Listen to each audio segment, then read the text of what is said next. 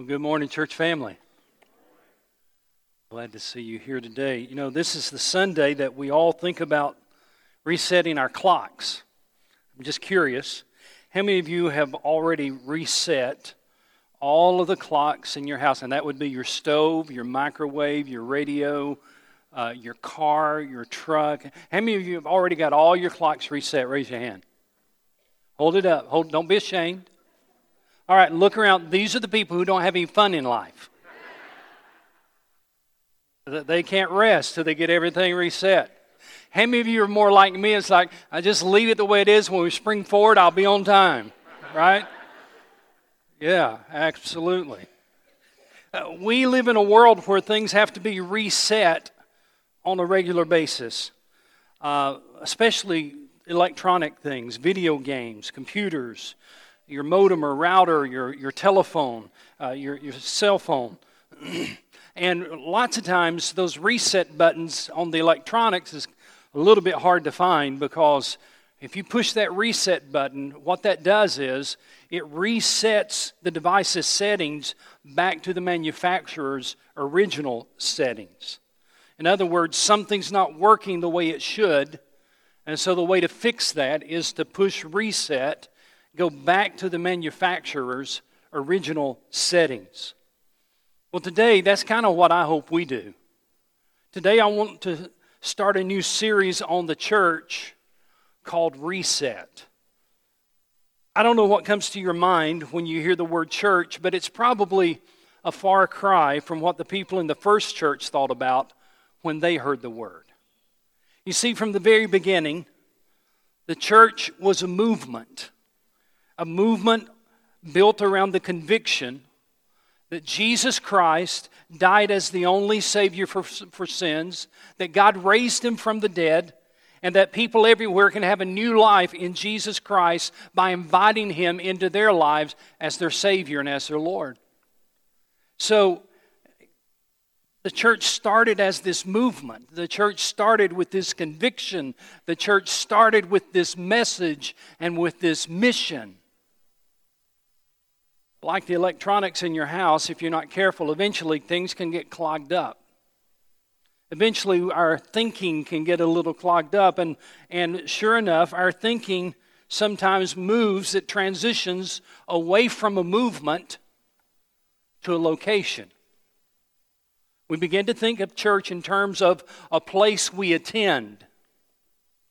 We begin to think of church in terms of a location, something we go to.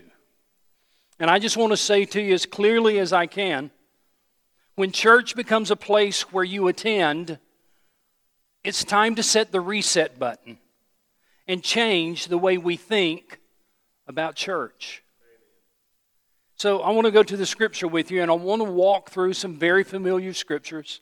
And I basically want to tell you a story as we look at the scriptures together. Start out in one that you know very well, in Matthew chapter 16. Matthew chapter 16.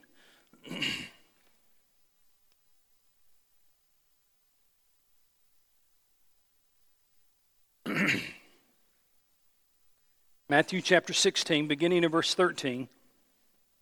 When Jesus came to the region of Caesarea Philippi, He asked His disciples, "Who do people say the Son of Man is?" I love Caesarea Philippi. If you go to Israel with us sometime, you'll get to go there. And He says basically, guys, I'd like to know, what are people saying? I know there's a lot of talk out there about me, but what are people saying about me? What are you hearing out there? And they replied, verse 14, "Some say that you're John the Baptist, others that you're Elijah, and still others Jeremiah or one of the prophets." And then He said, "Well, what about you? Who do you say that I am?" And then in verse 16, Simon Peter answered. Simon said, "You are the Christ, the Son of the living God." Now that's underlined, that's highlighted in my Bible. I would suggest you do that in your Bible as well. Here's who you are. You are the Christ, the Son of the living God. You are the Savior of the world. Jesus replied, "Blessed are you," verse 17, "Simon, son of Jonah, for this was not revealed to you by man, but by my Father in heaven.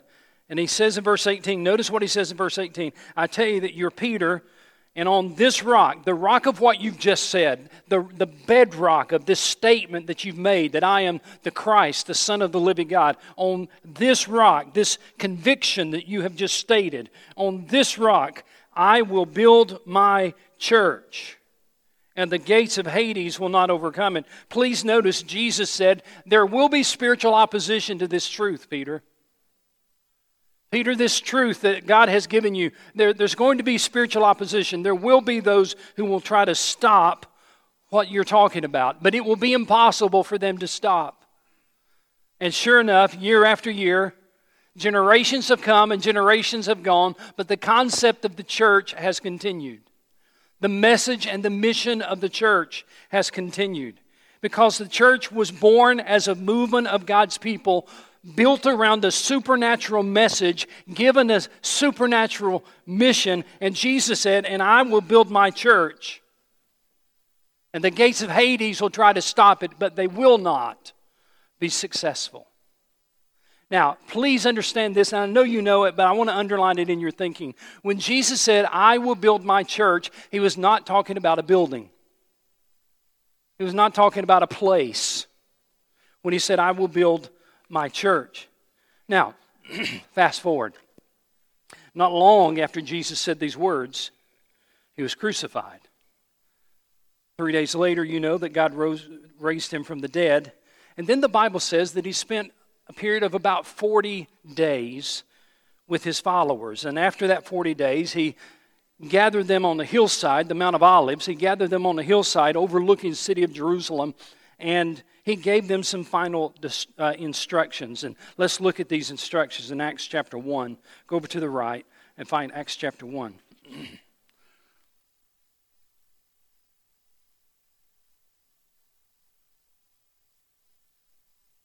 Acts chapter 1, verse 4. On one occasion, while He was eating with them, that is, during this period of 40 days, He gave them this command. Do not leave Jerusalem, but wait for the gift my Father promised, which you have heard me speak about. For John baptized with water, but in a few days you will be baptized with the Holy Spirit. Now here's what was happening. Listen to this. Jesus had given them a message and a mission. He's going to talk about it in verse 8. The message and the mission was, you're the Christ, the Son of the living God. This statement, this life-changing statement is going to be their marching orders. To share this life-changing statement with the world. You're the Christ, the Son of the living God. You're the Savior of the world. But He says, but I want you to wait. Don't leave Jerusalem until the Father sends you the Holy Spirit, because you're going to need more than what you can do. You're going to need a power you don't have. You're going to need a strength that you don't have. You're going to need the supernatural power of the Holy Spirit to help you accomplish this mission and this message. Because listen to me, church, never did it enter into Jesus' mind that the church would be a place where you attend. The church was a gathering of people, and ecclesia is the Greek word. The ecclesia simply means a gathering of people who gather around an idea, a group of people who gather around an idea. What's the idea? You are the Christ, the Son of the living God. You're the Savior of the world. And this gathering of people had a message, and they had a mission, and they didn't have a place. They didn't have a building. So He said, I want you to wait till the Holy Spirit comes on you, because you're not going to be able to accomplish this on your own. Verse 6, so when they met together, they asked Him, Lord, are you at this time going to restore the kingdom to Israel? He said to them, it is not for you to know the times or the dates the Father has set by His own authority, but you will receive power when the Holy Spirit comes on you. That's what you need. You need power. And you will what, church? Say it louder. All right, He said, now this is your role. You're going to be my witnesses. And here's where you will be my witnesses. Notice the different places. In Jerusalem, in all Judea, Samaria, to the ends of the earth. In other words, this movement will touch every single part of the world. He's talking about a movement here. You will be my witnesses. This is your assignment. It's a movement, and it's a movement that will touch every single part of the world. And guess what? It's exactly what happened. Here's how it unfolded. About 2 weeks later, they were in Jerusalem. They were there for the Jewish harvest festival called Pentecost. There were Jewish people there from all over the world, and Jewish people who were converts to Judaism that gathered in the city of Jerusalem to celebrate this festival. There were groups of people from at least 12 different regions from around the world. And we'll go to Acts chapter 2 and see what happens. Remember now, Jesus said, I'm going to send you on this mission. I'm going to give you this message, but wait till you receive the Holy Spirit. And so in chapter 2, verse 1, when the day of Pentecost came, they were all together in one place. Suddenly, a sound like the blowing of a violent wind came from heaven and filled the whole house where they were sitting.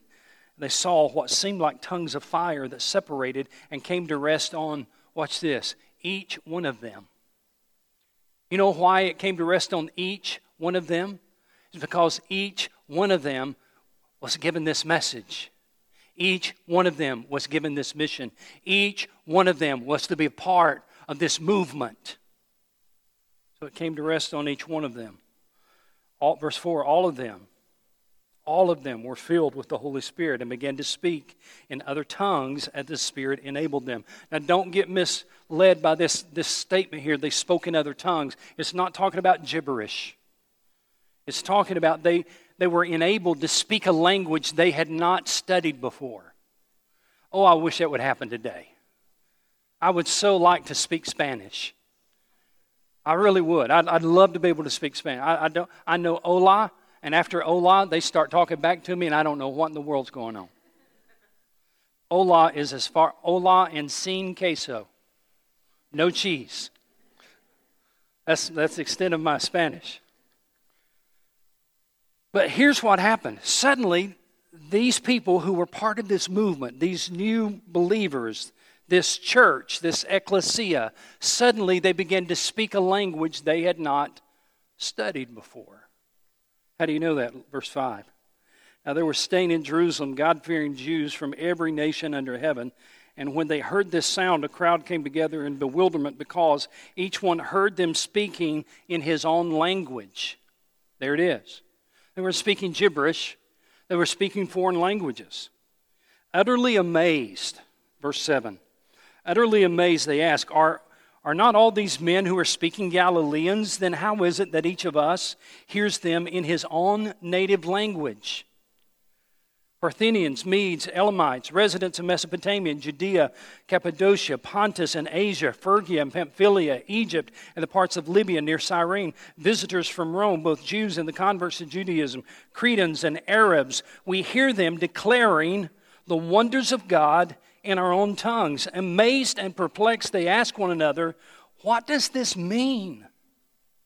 Suddenly, this ecclesia, this church, this gathering of God's people, suddenly they were doing exactly what Jesus said that they would do. They were being His witnesses. They were being His witnesses to the entire world who had gathered in Jerusalem. You see, you need to understand something. I'm going to say it again and again throughout this message. Church, in the first church, was not a place. It was a people. The first church was not a meeting place. It was a movement. Suddenly, these people in Jerusalem heard the gospel because the first Christians didn't just go to church. But these first Christians were part of a movement of sharing the message and the mission of God. Peter decided, when they said, what does this mean? Peter decided to preach the first ever sermon. And he does a pretty good job. Look at verse 14. Then Peter stood up with the 11, and he raised his voice, and he addressed the crowd. Fellow Jews and all you who live in Jerusalem, let me explain this to you. Listen carefully to what I say. For sake of time, skip down to verse 22. We'll look at what he says in verse 22. Men of Israel, listen to this. Jesus of Nazareth was a man accredited by God to you by miracles, wonders, and signs, which God did among you through him, as you yourselves know. This man was handed over to you by God's set purpose and foreknowledge, and you, with the help of wicked men, put him to death by nailing him to the cross. But God raised him from the dead, freeing him from the agony of death, because it was impossible for death to keep its hold on him. Peter's basically recalling some very, very recent history. You see, you need to understand this was only about 2 months after the death, burial, and resurrection of Jesus. So Peter is speaking to this group of people in the very city where Jesus was crucified and buried and resurrected, about 2 months after the event happened. So when he says the name Jesus, the people he was talking to, they knew exactly who he was talking about. And when he said, but God raised him from the dead, they knew exactly what he was talking about. So skip down to verse 32. God raised this Jesus, the one you know about. Some of you have been over to his empty tomb. Some of you were there when he was crucified. Some of you have heard the stories. God has raised this Jesus to life. And here he says it, and we are all witnesses of the fact. I love that. We're witnesses of the fact. And the people, watch this, the people were standing there going, that's right. That's right. I've been over to the tomb. I've seen it's empty. It's a fact. That's right. Verse 33, exalted to the right hand of God, he has received from the Father the promised Spirit and has poured out what you now see and hear. And then in verse 36, he makes his point. Therefore, let all Israel be assured of this, God has made this Jesus, whom you crucified, both Lord and Christ. And a hush must have fallen over the people. And eventually somebody cries out in verse 37, when the people heard this, they were cut to the heart and said to Peter and the other apostles, brothers, what shall we do? And Peter replied, verse 38, go to church. No. That wouldn't have made sense to them, would it? Go to church? What's a church? And where is it? There weren't any. They said, what shall we do? Peter replied, verse 38, repent and be baptized, every one of you, in the name of Jesus Christ for the forgiveness of your sins, and you will receive the gift of the Holy Spirit. Now watch this, get ready. Verse 39, the promise is for you and your children and for all who are what, church? Far off. For all whom the Lord our God will call. This promise, he says, is for everyone who are far off from God. You know who it is that's far off from God? You know who that includes? Everyone. We're all far off from God. So if you've got a granddaughter or a grandson and they're far off from God, do you understand this message is for them? If you've got a mom or a dad and they are far off from God, do you understand this message is for them? If you've got a coworker and man, they're really out there and they are really far off from God, do you understand this message is for them? You see, we've been given a message and we've been given a mission, and God help us if we're content to simply come to church on Sunday mornings to a building.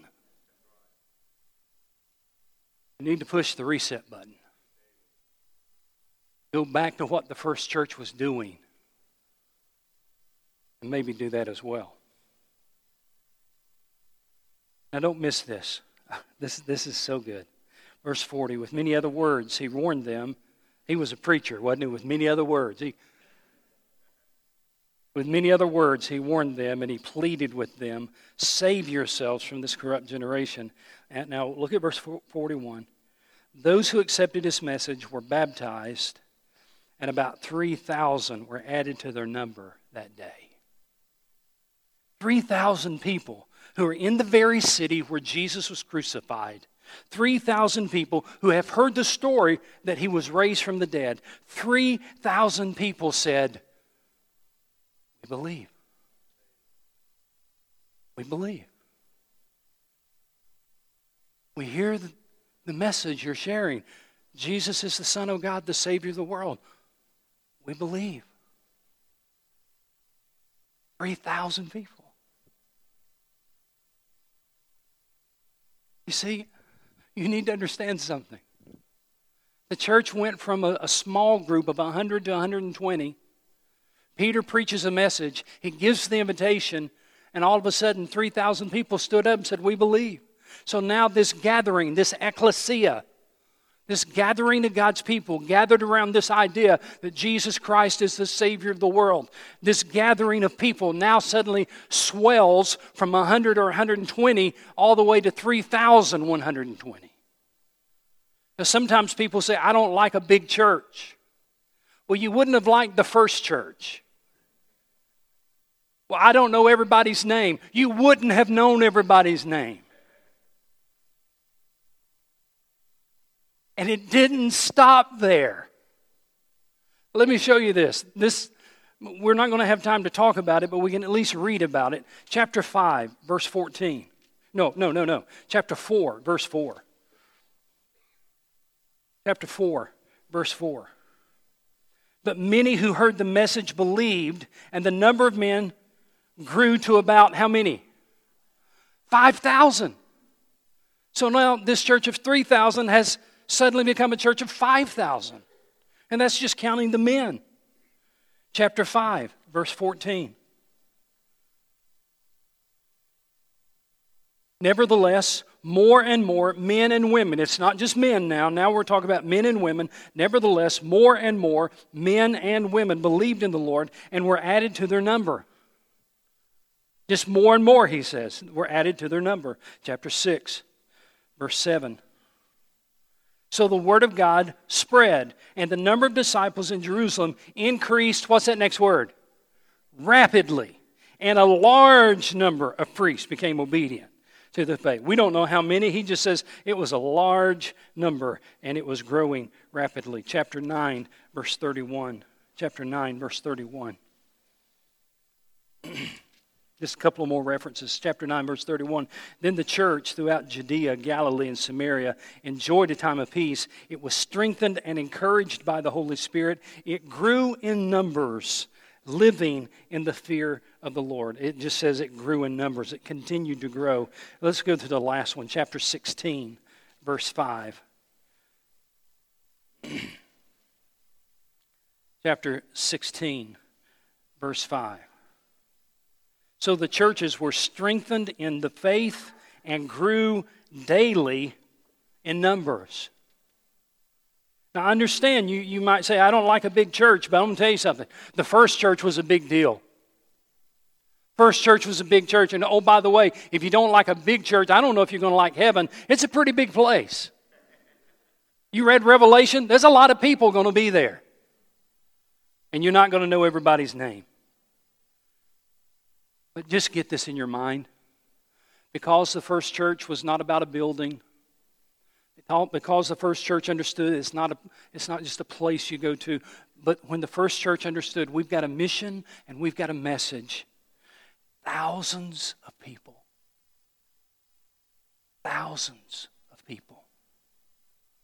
said, we believe Jesus is the Christ, the Son of God, the Savior of the world.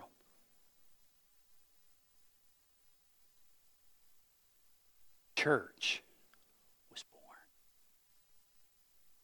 This thing that Jesus had told the disciples about in Matthew 16. Matthew 16, we said, Peter, you're right. That statement you just made, that's going to be the bedrock of the church that I build. You're right, Peter. And what he predicted in Matthew 16 was born right there. The pages of Acts. Guess what? 2,000 years later, here we are. 2,000 years later, the church is still growing. Now, what do we have in common with the first church? Absolutely. Let me say it to you this way. We too believe that Jesus is the Christ, the Son of God. Would you say amen to that? We too believe that Jesus is the Christ, the Son of God. We believe that He has risen from the dead. Would you say amen to that? We believe that His death paid for the sins of the entire world. Would you agree with that? Then that message needs to be our mission. It's time to push the reset button. I say church is more than a place I go to. Church is something I'm a part of. I'm a part of a mission and a message and a movement. You see, at the first church, church wasn't about a building because there wasn't one. And church wasn't for church people because there weren't any. The first Christians' church was a movement they're a part of. So I want to give you 3 statements of clarification and application, and then we're going to be done. These won't take long, but just 3 statements of clarification and application. Here's the first one, which is very, very important. We need to rethink how we do church, but we don't need to abandon it. I'll explain that one. We need to rethink how we do church, but we don't need to abandon it.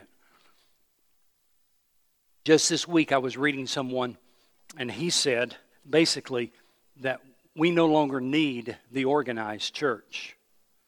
That in order to be really spiritual, we don't need the organized church. We don't need a building. We don't need what we have. We don't need budgets and all. We just need to get back to where there was no organized building or structure, and then we'll be spiritual again. I want to tell you something. Listen, that is foreign to the pages of Scripture. What I see in Scripture is that we do need one another. There's nothing wrong with having a place. There is nothing wrong with having a building. The problem is when we think that coming to the building is all God asks of us. That's when it becomes a problem. There's nothing wrong with having a beautiful facility. But when you begin to think of church as simply, I've done my duty because I went to church today, then that's when you have a problem. So we need to reset how we think about church, but we don't need to abandon it. We need the church more than any other time I've ever seen. We need one another. Number 2, we never want to become just a Christian ministry that takes care of people's needs in a place where you attend. That's just application, just a statement. We never want to become just a place where we meet needs and a place where you attend.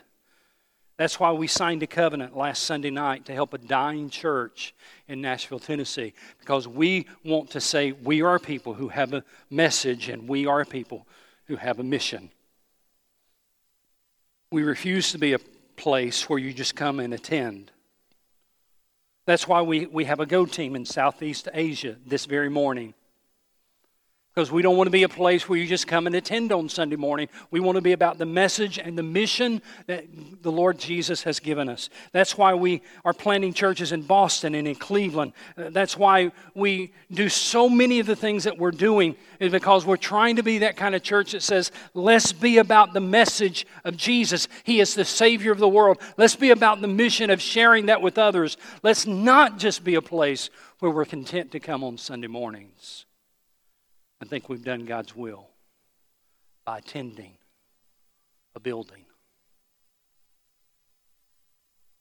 I don't know about you. I don't want to attend a building. I want to be part of a movement of God. Which brings me to number 3.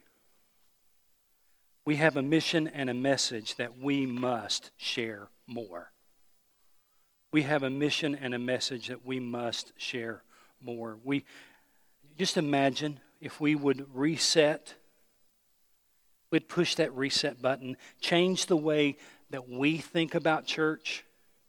More of a movement, less of a meeting.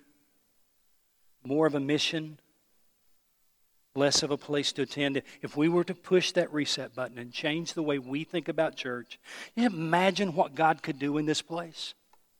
Imagine what God could do in this building if we said from now on, we'll see ourselves as a gathering of God's people who have a message given to us by God and a mission given to us by God, and we'll do whatever we can to help people come to know God. Those who are far off from God will be our target. Those who are far off from God will be the ones we're trying to reach. You see, I believe the sacrifice of Jesus and the lostness of the world demand that we do no less than that. The sacrifice of Jesus and the lostness of the world should cause us all to say, we've got to be about the message. We've got to be about the mission. We can't be content just to come and sit on Sunday mornings in a building. Because Jesus Christ really did die for the sins of the world. He really is the Savior of the world. What an incredible message. Why not share that with others? And so, would you pray for our church that we'll do that? This is my application. Would you just start praying every day this week? Can I give you some homework every day this week? Would you pray that we'd just push that reset button? Or maybe you need to pray this: God, would you help me to reset how I think about church? Would you help me so that church is less a place I attend and it's more about something I'm a part of? Would you pray about that every day? Would you pray for your church that God would use us? And would you maybe join us on Wednesday nights? This Wednesday night, I'm teaching, Lord willing, on how to share your faith. I'm going to give you 2 different ways that you can share your faith so that you can be part of that mission, so that you'll have a message you know how to share. Would you join us on Wednesday night? Let's just try to figure out how do we do this? How do we make church more than just a place we attend? How do we become part of the movement Jesus intended us to do? Way back there. And then finally, would you invite someone to church next week? When was the last time you invited somebody? I invited somebody on Friday. When's the last time you invited somebody to come to church with you? When's the last time somebody sat beside you because of your personal invitation? You said, well, wait a minute. I thought church is not a place we attend. No, it is a place you attend, but you need to have an outward focus. And so inviting people to come with you to church is one way to have that outward focus. It's one way to be about the message. It's one way to be about the mission. Not the only way, but it's one way and a very good place to start. Let us be partners together in the mission of sharing Christ. You bring him, I'll share the gospel. You bring him, I'll share the gospel. You bring him, I'll share the gospel. And then you can talk to him and say, what do you think about what the pastor said? Any questions about what the pastor talked about today? That's when we're part of the movement. I'll close with something I heard somebody say this week. I don't know who said it, but somebody quoted it. It's profound. Are you ready? It's profound. You ready? Movements move.